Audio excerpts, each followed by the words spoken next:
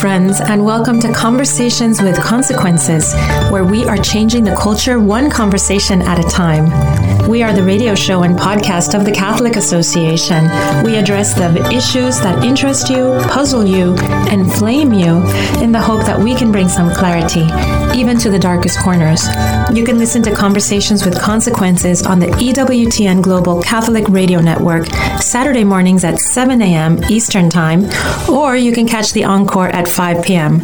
We are also on SiriusXM Channel 130. Of course, our radio show is always a podcast. Go to thecatholicassociation.org/podcasts or directly to wherever you listen to your podcasts. I'm your hostess, Dr. Gracie Christie. It's been a big week with Pope Francis consecrating all of humanity, including Russia and the Ukraine, to the Immaculate Heart of Mary on the Feast of the Annunciation. We continue to pray for all the people in danger in Ukraine, in the terrible invasion, and of course, everywhere else that there is a lack of peace and unrest. This week on the show, we are going to take a break from some of our coverage of the ongoing war to discuss the very shocking news that the American College of Obstetricians and Gynecologists have released a comprehensive guide to language around abortion and pregnancy. We're being told now not to use the term baby or embryo or things like abortion provider. It's just not the right way to promote their abortion ideology. You know, Orwell said, and I quote, "If thought corrupts language, language can also corrupt thought." Very true, and we're seeing this play out in many ways in our culture. But first, I have my TCA colleagues Ashley McGuire and Lee Sneed joining me. We're going to talk about a book that's been very talked about on the internet. It's called Ask Your Husband: A Catholic Guide to Femininity. We have some things to complain about in the idea that this is a Catholic guide to femininity, because the book says that women shouldn't work outside the home and that they owe unilateral obedience to their husbands. We're going to unpack that for you, and I hope that our conversation has consequences. Welcome to the show, ladies.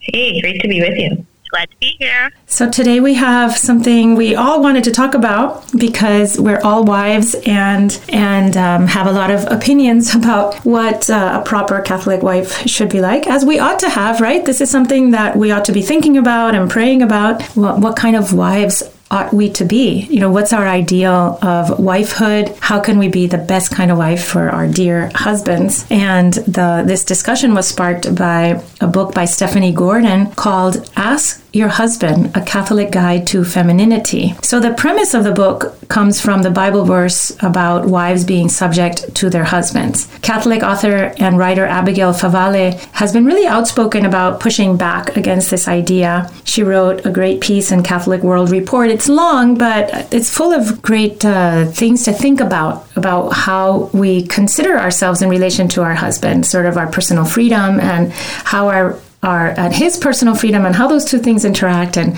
what's our aim as a couple as far as our relationship. And I think putting that through the Catholic filter, which is so deep and so philosophical and so ancient and so really holy after all these many centuries of refining this idea of the beautiful relationship between the spouses, that I thought it would be a great point of departure for some good discussion. I agree, Gracie, that this topic is in need of so much attention and is such an important topic, if not one of the most important topics in the modern era, really, in our culture. Unfortunately, I just think her book, Ask Your Husband, falls incredibly short. And unfortunately, I think it kind of falls into this polarity that we have in terms of approaching the issue. You know, on the one hand, you've got sort of radical feminism, which has really taken over the market in terms of advice and on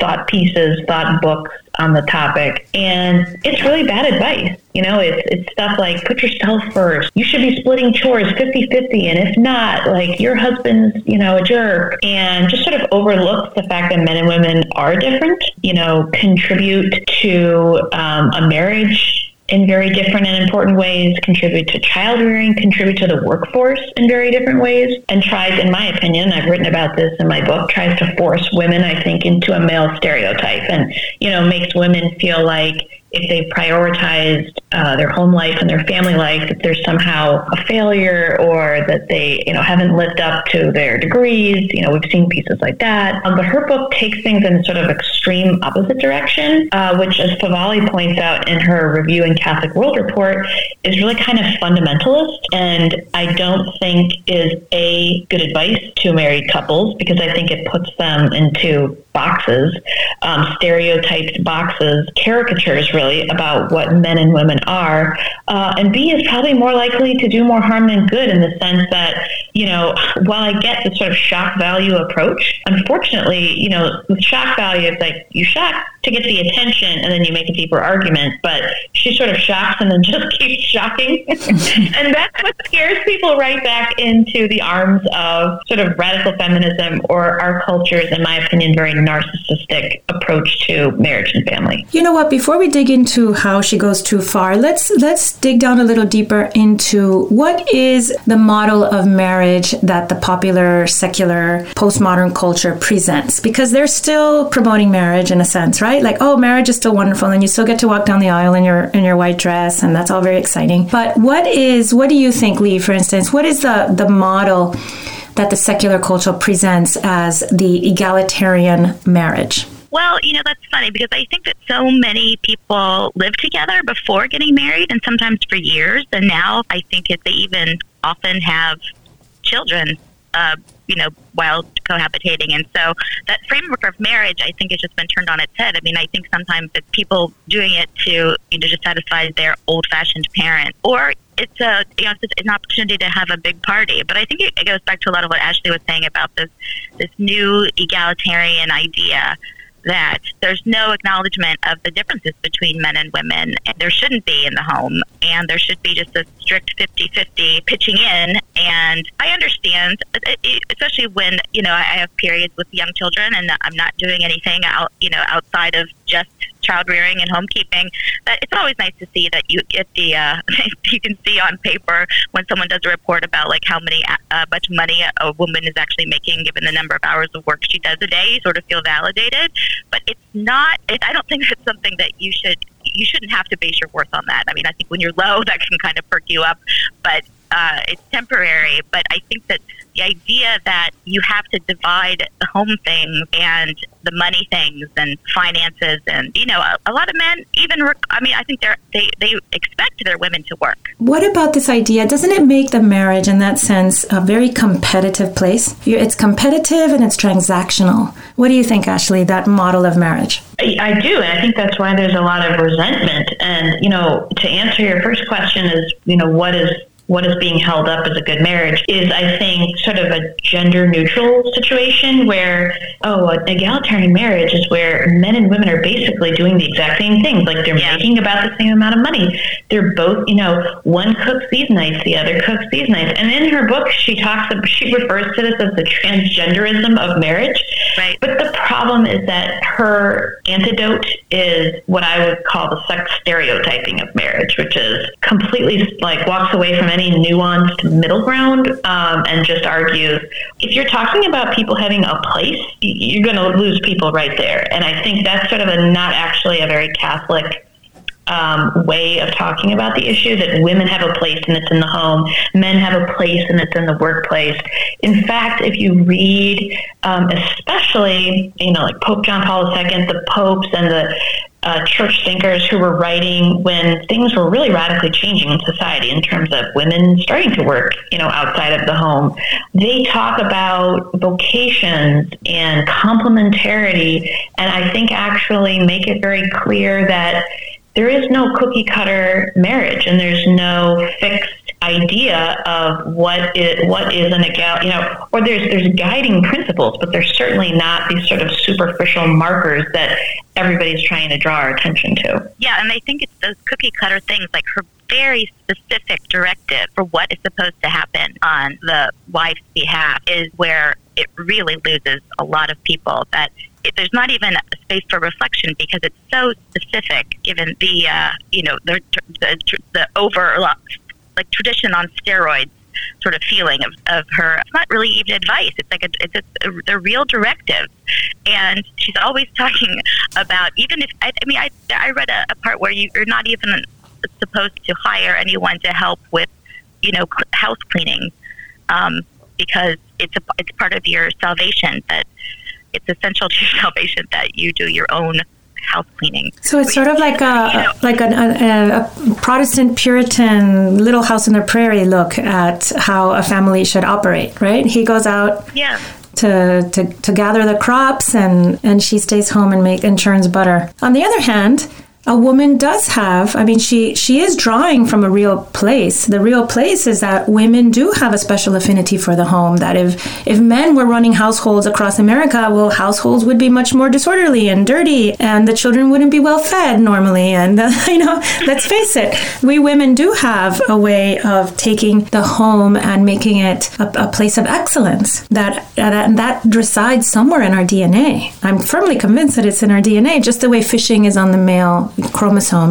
Why chromosome has fishing and hunting and tinkering with cars endlessly and other toys. What do you think, Ashley? I think that she comes from a good place, and Favale in her review, which is a very well done review, makes that argument. She's the magnanimous approach here is that, I think she's probably trying to elevate something that women are naturally called to, and that when infused with sort of a spiritual dynamic is a very sort of beautiful thing that our culture has belittled. Our culture has. Home. Mm-hmm.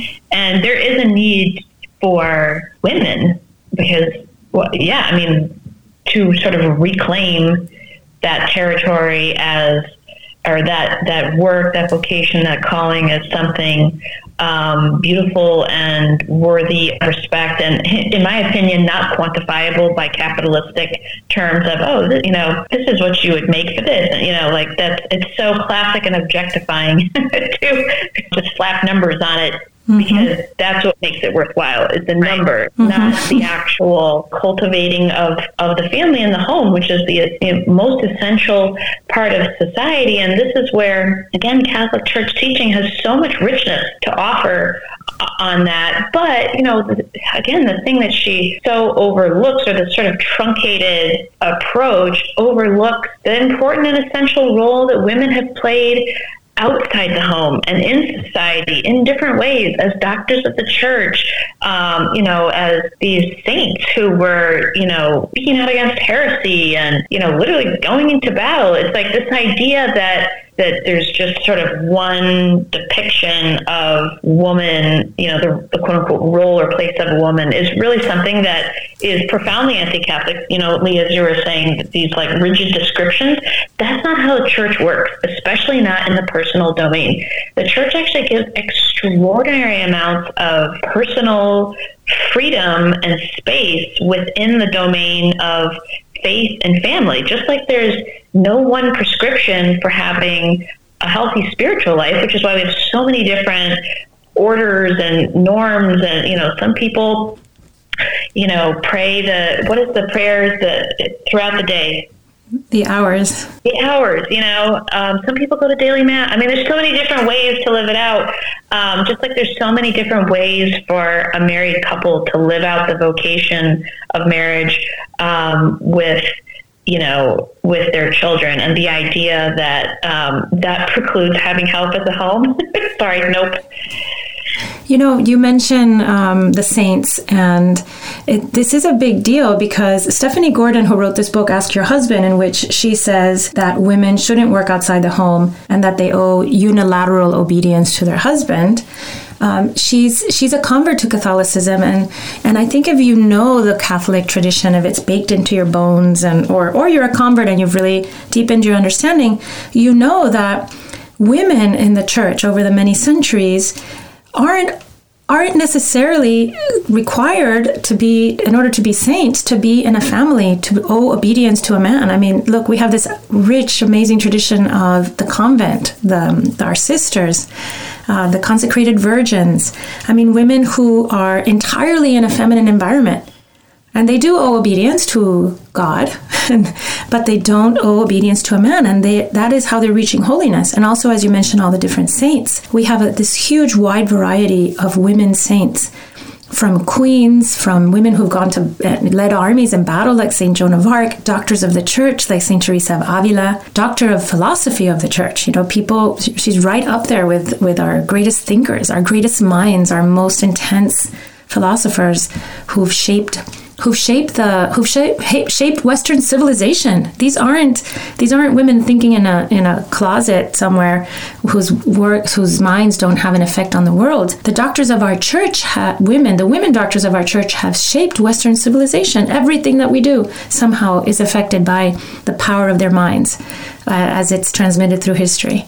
So if you're missing a lot of those pieces, you might easily, those pieces of Catholic history and Catholic tradition, you might easily think, well, the perfect woman is, at home, taking care of the home and the children and paying unilateral obedience to her husband. And that's just a very narrow way of thinking. I think the author and, even all of our listeners who, may at times feel sort of disenchanted with the role of women in the church should read Pope John Paul II's letter to women. It's not very long. And he explicitly thanks women who work. He writes to and thanks women who are without children who are aunts, and women who work in social services, and basically says that the world needs women in every domain. And, I have a chapter about this in my book about actually how essential women are in the workplace, that they bring a sort of civilizing dynamic. Men who work with women tend to have better, more respect for women, better views for women, men who have sisters, men who, all kinds of interesting things, like men who have more women in the workplace tend to be more charitable, give more money to charity, because the priorities of women are different, and they tend to be more focused on their community, their families. And again, it gets to this complementarity idea, which this book tries, but in my opinion fails to present to a modern audience, which is that we really do need each other, and women do make the world a better place. But a key part of that is their role and influence in every single aspect and domain of civilization. And I think about the way this book contrasts with the work of Noel Mering and Carrie Gress with their Theology of the Home books and website. And if you need to have some, Ashley, you mentioned maybe you need some spiritual buoying up of, your feelings about dreading housework or feeling overwhelmed by the kids or anything. I think that the way they present it, it just makes it, the sort of beautiful act of love, this creating of a home. And while the pictures are seriously aspirational, I think that's a part of being kind to yourself and thinking about, what can I do to make my home more, and because Gordon does talk about the domestic church a lot, but it shouldn't be this drudgery that you like. And I think that the Theology of Home series really changes it into something that's noble and beautiful and integrated into your faith. Instead of just prescriptive. If you're just tuning in, you're listening to Conversations with Consequences on EWTN Radio. I'm your hostess, Dr. Gracie Christie, with my co-hostesses from the TCA, Lee Sneed and Ashley McGuire.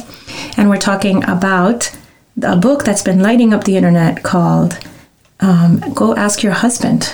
Or Just Ask Your Husband, I should say.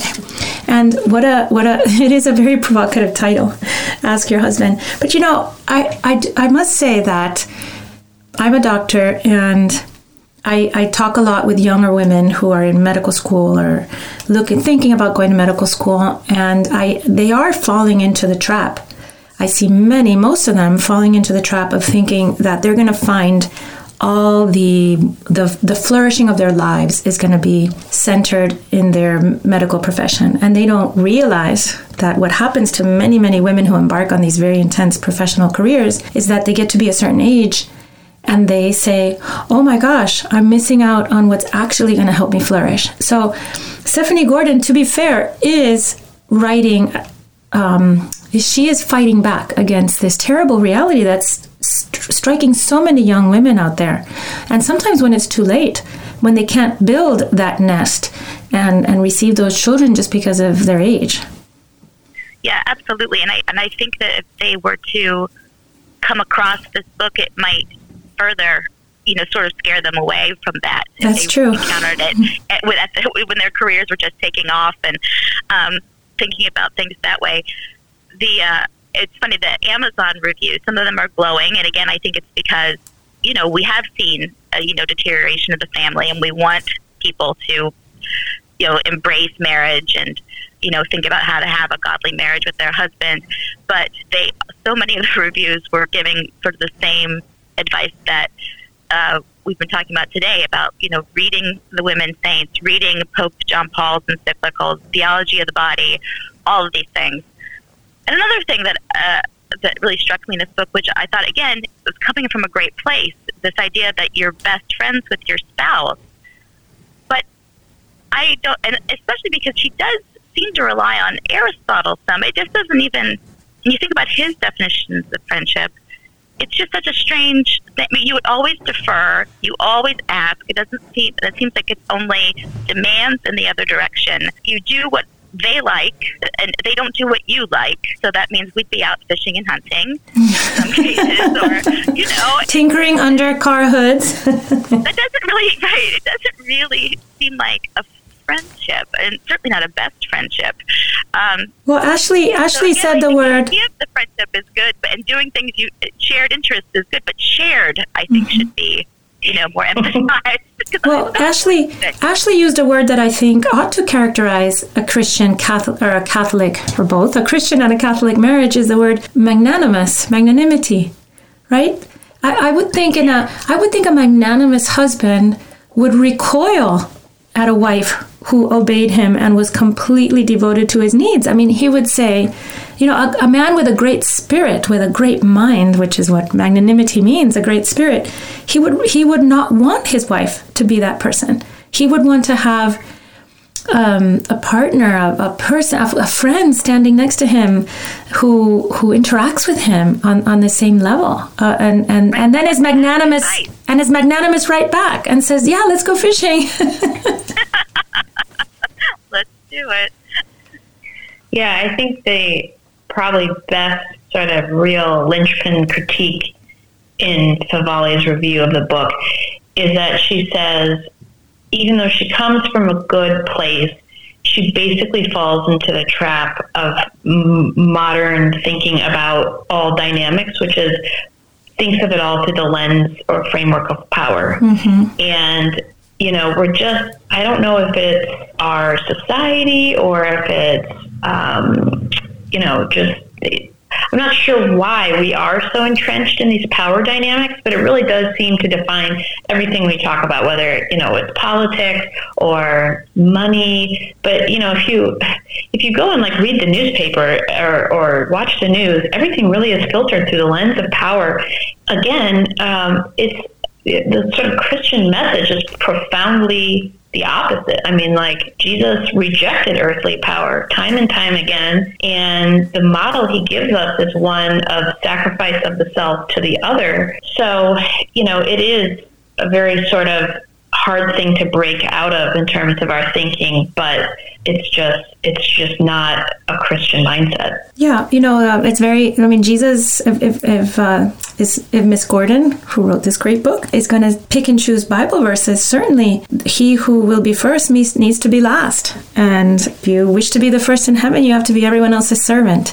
I think that has to apply just as much to the husband in the picture as to the wife. I mean, the husband has to serve his wife. If his wife isn't, if his first, after his, his obedience to God and his faith, after that, his wife needs to be his first care and concern.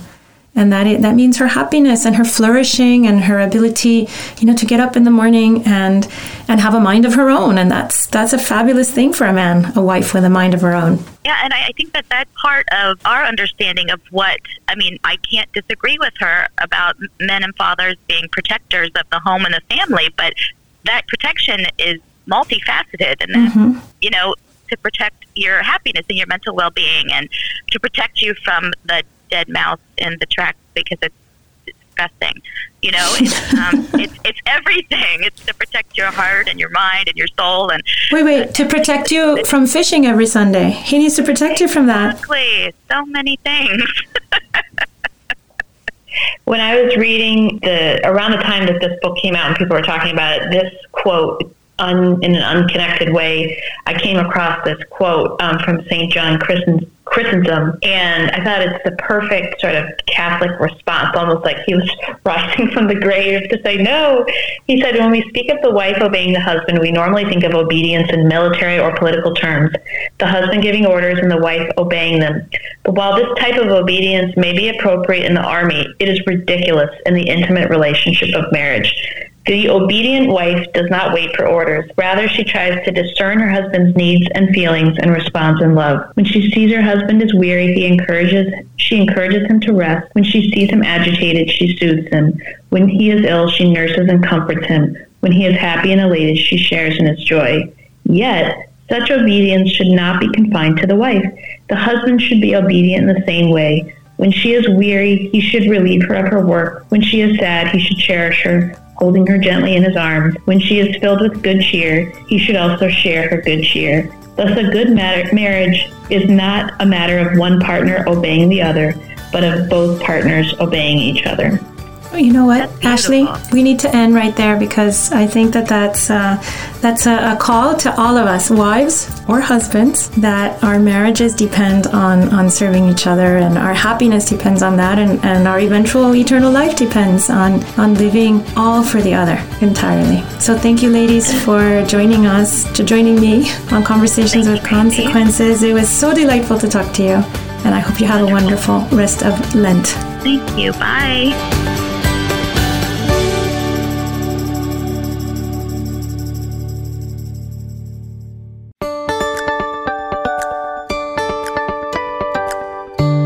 Welcome back to Conversations with Consequences. I'm your hostess, Dr. Gracie Christie. We're very happy to welcome back a friend of the show's. Her name is Dr. Donna Harrison. She's from the American Association of Pro-Life Obstetricians and Gynecologists. This is one of my favorite professional organizations. Maybe it's my favorite professional organization in the United States. It takes a very important field, not just for women, but for men too, and for families, for children, for babies, which is the field of obstetrics and gynecology.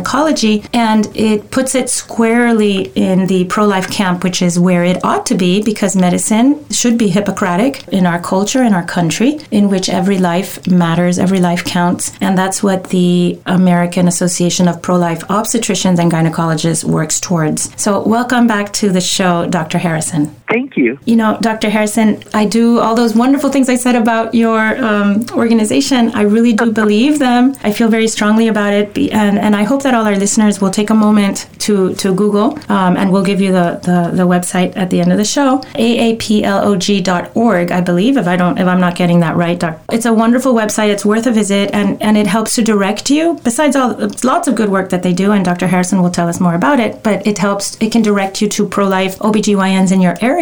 Because if you are someone in the childbearing years, or even after, you want the right medical care infused with the right values, and the right values that preserve all human life and work with our bodies naturally. Would you agree that that's what AAPLOG does, Dr. Harrison? You're right, Gracie, and thank you so much for talking about us, because we do value the Hippocratic Oath. We do take very seriously the promise not to kill our patients, not to do abortion, not to do euthanasia.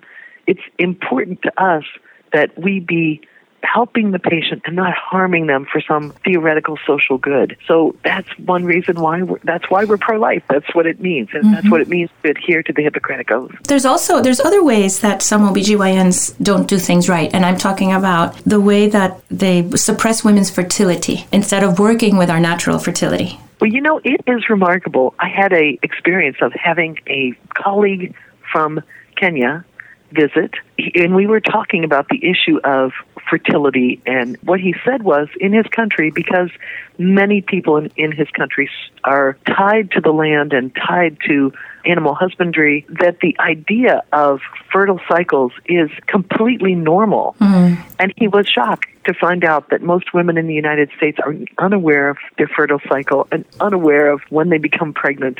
It was a remarkable moment when we realized that it's so easy to figure out.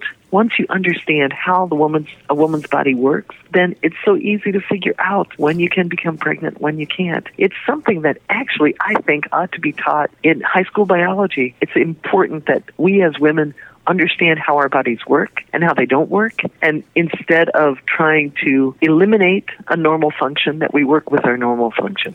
It actually scares me, Dr. Harrison, when I think about the millions and millions of women who, from a very young age, start to suppress their normal cycles and then do this for decades. And I don't think that we know really, or maybe we're trying not to know, what that means across the population, across time, in medical ways and in social ways. What do you think about that? Well, the American Association of Pro-Life OB-GYN doesn't have a specific policy about the use of hormonal contraception or not. It's not something that we have majored on. We have a variety of views in it, but in my personal view, I think that it's important that women understand their natural function. And I think once women understand how their body naturally functions, that it will empower them to make a decision about whether or not they want to suppress their cycles. And I think the more knowledge we have, the better. I wonder if the best thing to do is to provide all that knowledge, and I'm sure you agree, to women so that they can make the right decision for them instead of sort of hiding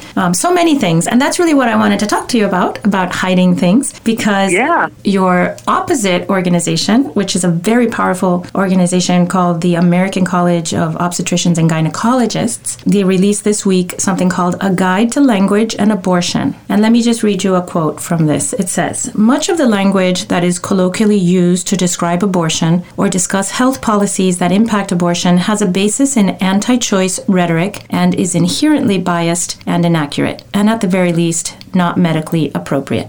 It means they're threatened by the truth. It means they're threatened by words like fetal heartbeat, which we all know is what is seen when you look at an ultrasound. What an ultrasound does is it shows the motion of muscles and bones. What you see when you look inside that baby's chest is a heart moving.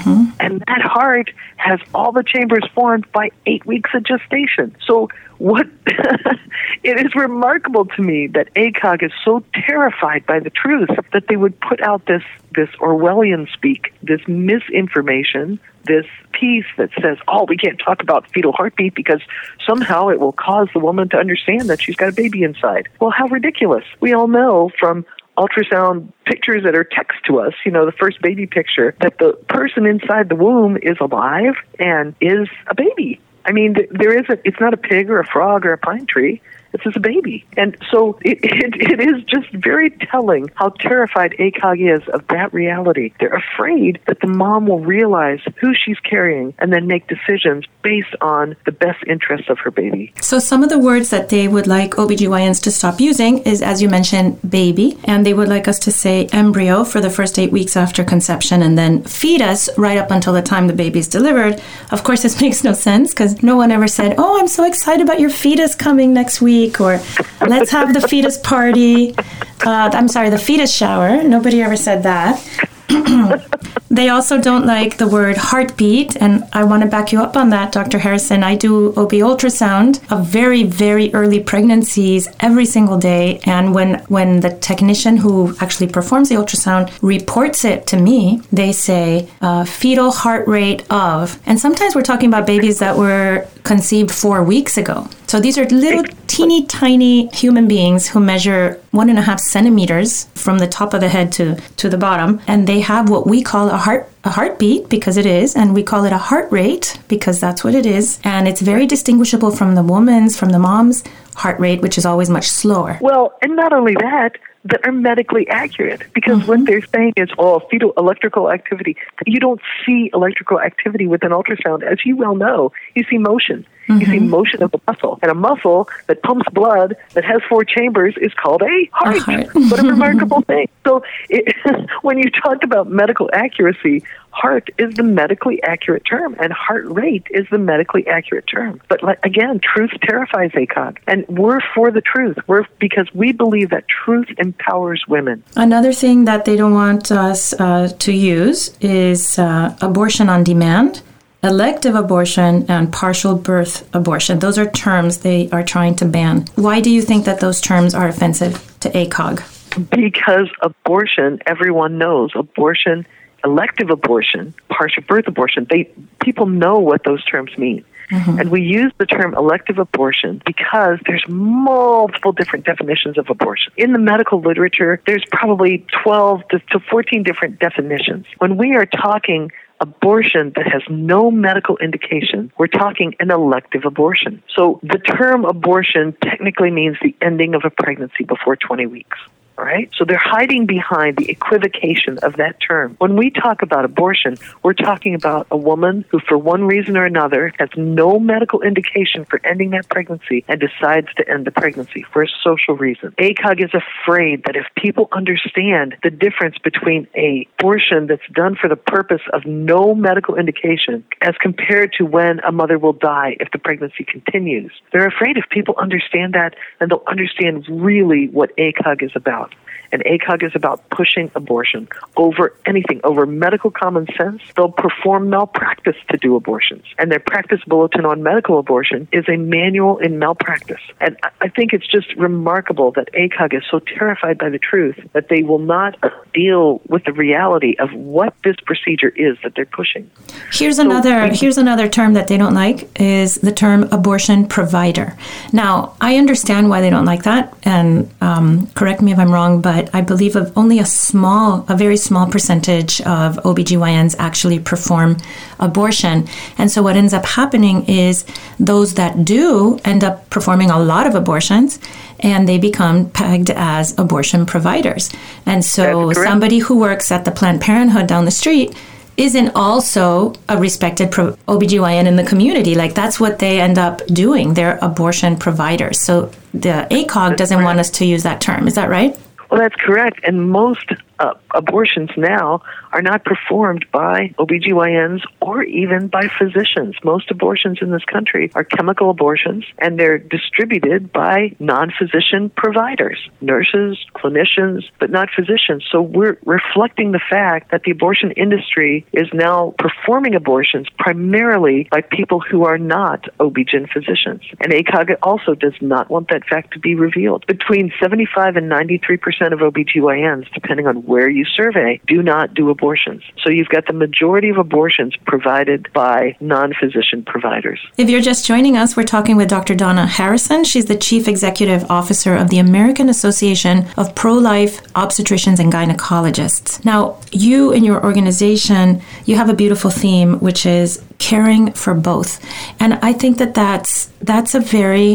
it's very beautiful, and at the same time, it's so sad that OBGYNs today should have to join a separate organization in order to have a beautiful theme like that. Because the truth is that people who go into the care of pregnant women, they go there with a heart full of love for the baby, obviously. Why we went into the profession, because we love them both. You care for them both. And so what's happening is a perversion from on high, so from the professional organization. And those professional organizations like ACOG, they're not run by run-of-the-mill OBGYNs, right? They're run by these factions of people who have nothing better to do. It's very interesting.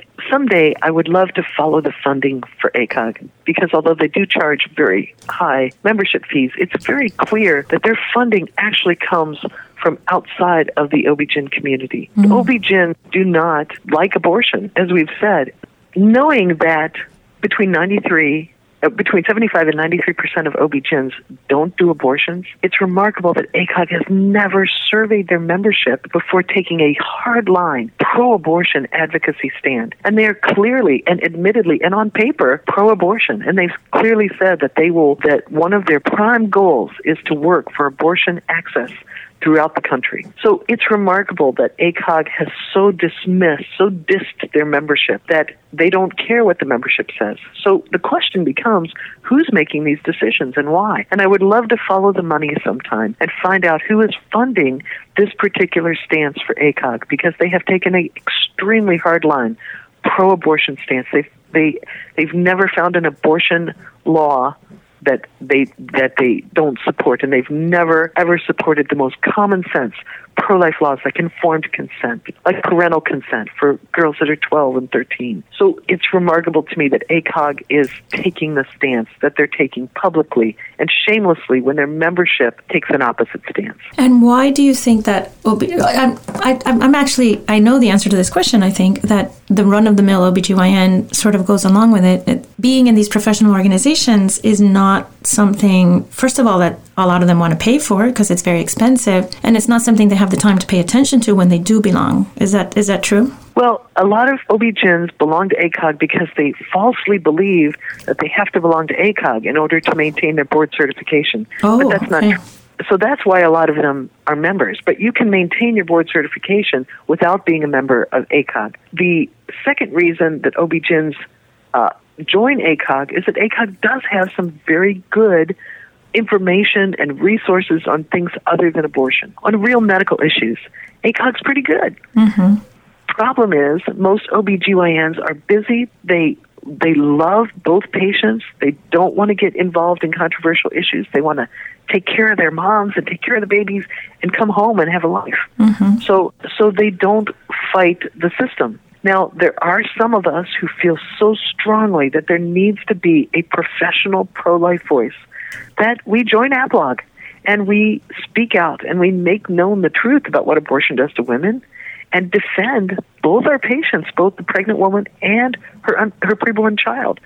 And so that's why I would encourage OB-GYNs that are listening, hey, check us out, join us. We need your voice. And don't you feel that you're also, through this process, saving your profession? Well, I wouldn't put us in the savior role, but I will say if OB-GYNs don't speak out, then what you will have is a wave of politically motivated people who want to use OB-GYN for a political agenda. And that political agenda has nothing to do with healthcare and has everything to do with making OB-GYNs an agent of the state. Mm-hmm. And we've been here before historically. It does not end well. When the medical profession becomes an agent of the state, you end up with horrible atrocities. Well, I would call that saving the profession, because when anybody goes to their doctor, what they're hoping for is to be seen as a human being, and their child too, and to be treated with that beautiful delicacy of feeling and of respect and dignity, which is in the Hippocratic Oath, and which is in Western Hippocratic medicine. And we have to I feel very strongly as a doctor that it is all our duties as any medical professional of any kind, in any type. We should all be working really hard to preserve that beautiful nobility of Hippocratic medicine. I completely agree with you. And I think that if patients realized that the Hippocratic Oath is the foundation of the doctor-patient relationship, and if they realized that doctors who are pro-abortion are violating the Hippocratic Oath, that it would change how people interact with their doc. And you know what would really help? If every time a patient went into their doctor's office, they would say to the doctor, "Doctor, did you take the Hippocratic Oath? Let me see the oath that you take. Did you put it on your wall? Oh, does it say I will not do an abortion? Does it say I will not give a drug to kill somebody, euthanasia?" Because the real Hippocratic Oath does. Mm-hmm. That's true. So if patients would ask their doctors, it would change the face of medicine, because doctors some of them don't even know what the oath says. Some of them are hiding behind the fact that the patients don't know they never took the Hippocratic Oath. So it's something that a patient can do to help save the medical profession, as you said. And doctors need to realize this Hippocratic Oath is the doctor-patient relationship. It's how a patient knows that the doctor won't kill them. Well, Dr. Harrison, I'm sorry we're out of time. It's always such a pleasure to have you on the show, and I hope that you'll give us your time again soon. Thanks for all you do, and for those listening who want to learn more about Dr. Donna Harrison and the American Association of Pro-Life OBGYNs, please visit aplog.org. Thanks again, Donna. Thank you, Gracie. Thank you. Every morning, the Catholic Association reviews all the latest news and sends our subscribers a carefully curated collection of the most important news of the day. Items are specifically selected for a smart Catholic audience like you. Don't let the world take you by surprise. Subscribe to our daily media roundup at thecatholicAssociation.org. And now, Father Roger Landry offers us, as is customary, a short and inspiring homily to prepare us for this Sunday's Gospel. This is Father Roger Landry, and it's a privilege for me to be with you as we enter into the consequential conversation Jesus wants to have with us in this Sunday's Gospel, which he will engage us with perhaps the most famous short story of all time. It's called the Parable of the Prodigal Son, after the youngest of two brothers, but it could easily have been called the Parable of the Merciful Father or the Parable of the Merciless Brother. We know the details of the story so well that we can pass immediately to trying to understand it better and apply it more fully. Let's begin with the younger son. What was his sin? His essential sin was not all that he did to blow his inheritance on a dissolute life. It was to treat his father as if he were dead. To ask for the inheritance while the father was still living was tantamount to saying, "You're dead to me, old man. I don't want to wait until you croak. Give me now what you're planning to give me when you finally breathe your last." And the father, doubtless more concerned about the direction of his son's life than about nursing his own wounds at the son's ingratitude and presumption, gave him the inheritance, probably figuring out it would only be the only chance that the son might have of learning the lesson he had long missed. The son, as we know, went and squandered everything in an immoral life. Eventually, when a famine hit the land where he was, he needed to do work that no Jew would have ever signed up for, to care for pigs, whom the Jews considered unclean animals. He was eventually so hungry that he longed for what the pigs were eating, something that indicated basically that he had become almost subhuman. But that's when the grace of conversion hit him. Coming to his senses, St. Luke writes, he realized that his father's hired hands were already well fed, and he decided to return to his father's house to apologize for his sin and to ask to be treated like one of these hired servants. When we hear the word today, hired hand, most of us think, I imagine, that he was asking to be treated like an employee, but it really meant less than a slave. Slaves were considered members of the household to some degree, and they were taken care of and fed. The hired hands were not members of the family. They were responsible for their own upkeep if they could get a job day by day. But the younger son recognized that the father was kind and gave more than enough food to eat, even to those who had no right for food. The son was beginning to reawaken to the father's goodness, but he still didn't understand the father. He rehearsed his speech as he was returning home, that he had sinned against God and against his father, both of whom he had treated as if they were dead to him, and didn't deserve to be treated as a son. But the father, seeing him far off, was filled with merciful love and ran to his son, probably hustling the way a child scampers across an airport to greet his or her father returning from military service overseas. The son began his well-practiced confession, but the father interrupted him. He called for the finest garment to be put around him to cover up all the swine excrement with which doubtless he had been covered. He put a signet ring on his finger to show that he still had power of attorney over the father's goods. He had sandals placed on his feet to symbolize that he was free to go about as he pleased. Slaves never had sandals. Whereas he was prepared to ask to be treated like a hired hand lower than slaves, the father restored him to his full dignity. This is obviously an allusion to what God seeks to do for all of us through the sacrament of penance and reconciliation.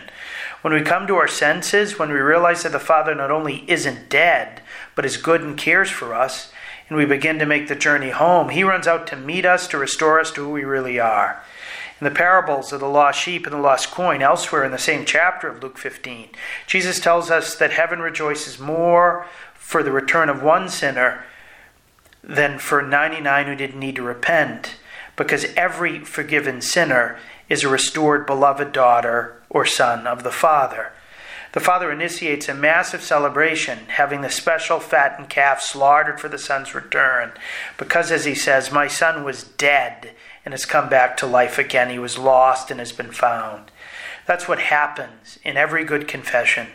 Every reconciliation is a resurrection, when we're raised from the dead by the Father's mercy, which is why I believe Jesus founded the sacrament on Easter Sunday evening. The sacrament is God's great lost and found department for his beloved children. The whole point of Lent is to bring us back fully to the Father's house so that he can restore us to who we really are. Let's turn to the second son. It seems that Jesus told the whole parable in order to get us to focus on the older brother's reaction to the Father's mercy. The setting for the parable, St. Luke tells us, was in response to the Pharisees' and scribes' complaints that Jesus welcomes sinners and eats with them. The two groups were like a society of older brothers in the parable, who would rather have had the sinners never convert than for Jesus to show them mercy. We can see in the older brother's behavior that he too never really grasped his father's goodness or love. When he got angry and refused to enter the party, he passive-aggressively waited outside until the father came for him. He couldn't join in the celebration because in his heart his brother was still dead. When the father pleaded with him to enter the party, he replied with anger that revealed that he had never related to his father out of love, but only out of duty. He was essentially a slave who, even though he never left the father's house, really didn't want to be there either and resentfully envied his father's generosity. "Look," he stammered, "all these years I have served you, and not once did I disobey your orders." That's the language of a slave, not a son. You can almost hear him calling his father master or boss man rather than dad. And it gets worse. Yet when this son of yours returns, he says, he can't even refer to his own flesh and blood as his brother because he's filled with hatred against his sibling and against his father, because he had never even been allowed to kill a young goat for a party with his friends, yet the other brother got a fattened calf. We can see clearly that while the younger brother was restored to health, the older brother was still very sick. The younger brother now at least understood the love of the father and was rejoicing in it, whereas the older brother was still in a bitter pigsty of his own making. We don't know whether the older brother entered the party with the father or not. The reason is likely because Jesus knew it was still an open question whether the scribes and the Pharisees would share his joy and come to welcome and eat with the same prodigal sons and daughters with whom Jesus was dining, or whether they would continue to remain defiantly and enviously outside. There's an obvious application for all of us of the second part of the parable. Do we rejoice when other sinners return to the faith, or do we resent that after they've had their fun, they're now restored to the same status as we have? Are we happy that the person who used to bully us in grammar school, or the estranged family member who used to spread lies about us, or the local drug pusher or gang member, or the person who destroyed our best friend's marriage, came to church and sat next to us? Do we look at others not with the love of brothers and sisters, grateful for their conversion, but resentfully as fallen away sons and daughters of God with whom we don't ever want to associate? Do we look at the practice of the faith in general as a series of duties, or as God as a powerful taskmaster, rather than the whole life of faith and the relationships therein as a drama of love with the most loving Father of all time? If God's greatest joy is forgiving, and he wants us not only to enter that joy, but join him in going out to invite others to return to his house so that the joy of heaven will be even greater, is that really what we want? On Sunday, God the Father is inviting all of us repentant prodigals to his house, where he seeks to renew us in our baptismal garments, to restore us to our full inheritance, and to help us to walk with true freedom. And if we show, he won't merely kill a fattened calf for the celebration, but something far greater, a lamb looking as if he has been slain, so that through communion with his own beloved Son in the inside, we may live always in the love of the Father and have his love become fully alive in our life. This is the path by which our Lent will be translated into an Easter joy that will know no end. May this Sunday's conversation with Jesus be that consequential. God bless you all. Thank you, Father Landry. To hear more from Father Landry, check out his website at catholicpreaching.com, and you can also catch his writings at EWTN's own National Catholic Register. A big thank you to all our listeners for joining us. I hope that this show was helpful. I hope that it gave you more peace and more hope and more joy, and you go with our prayers.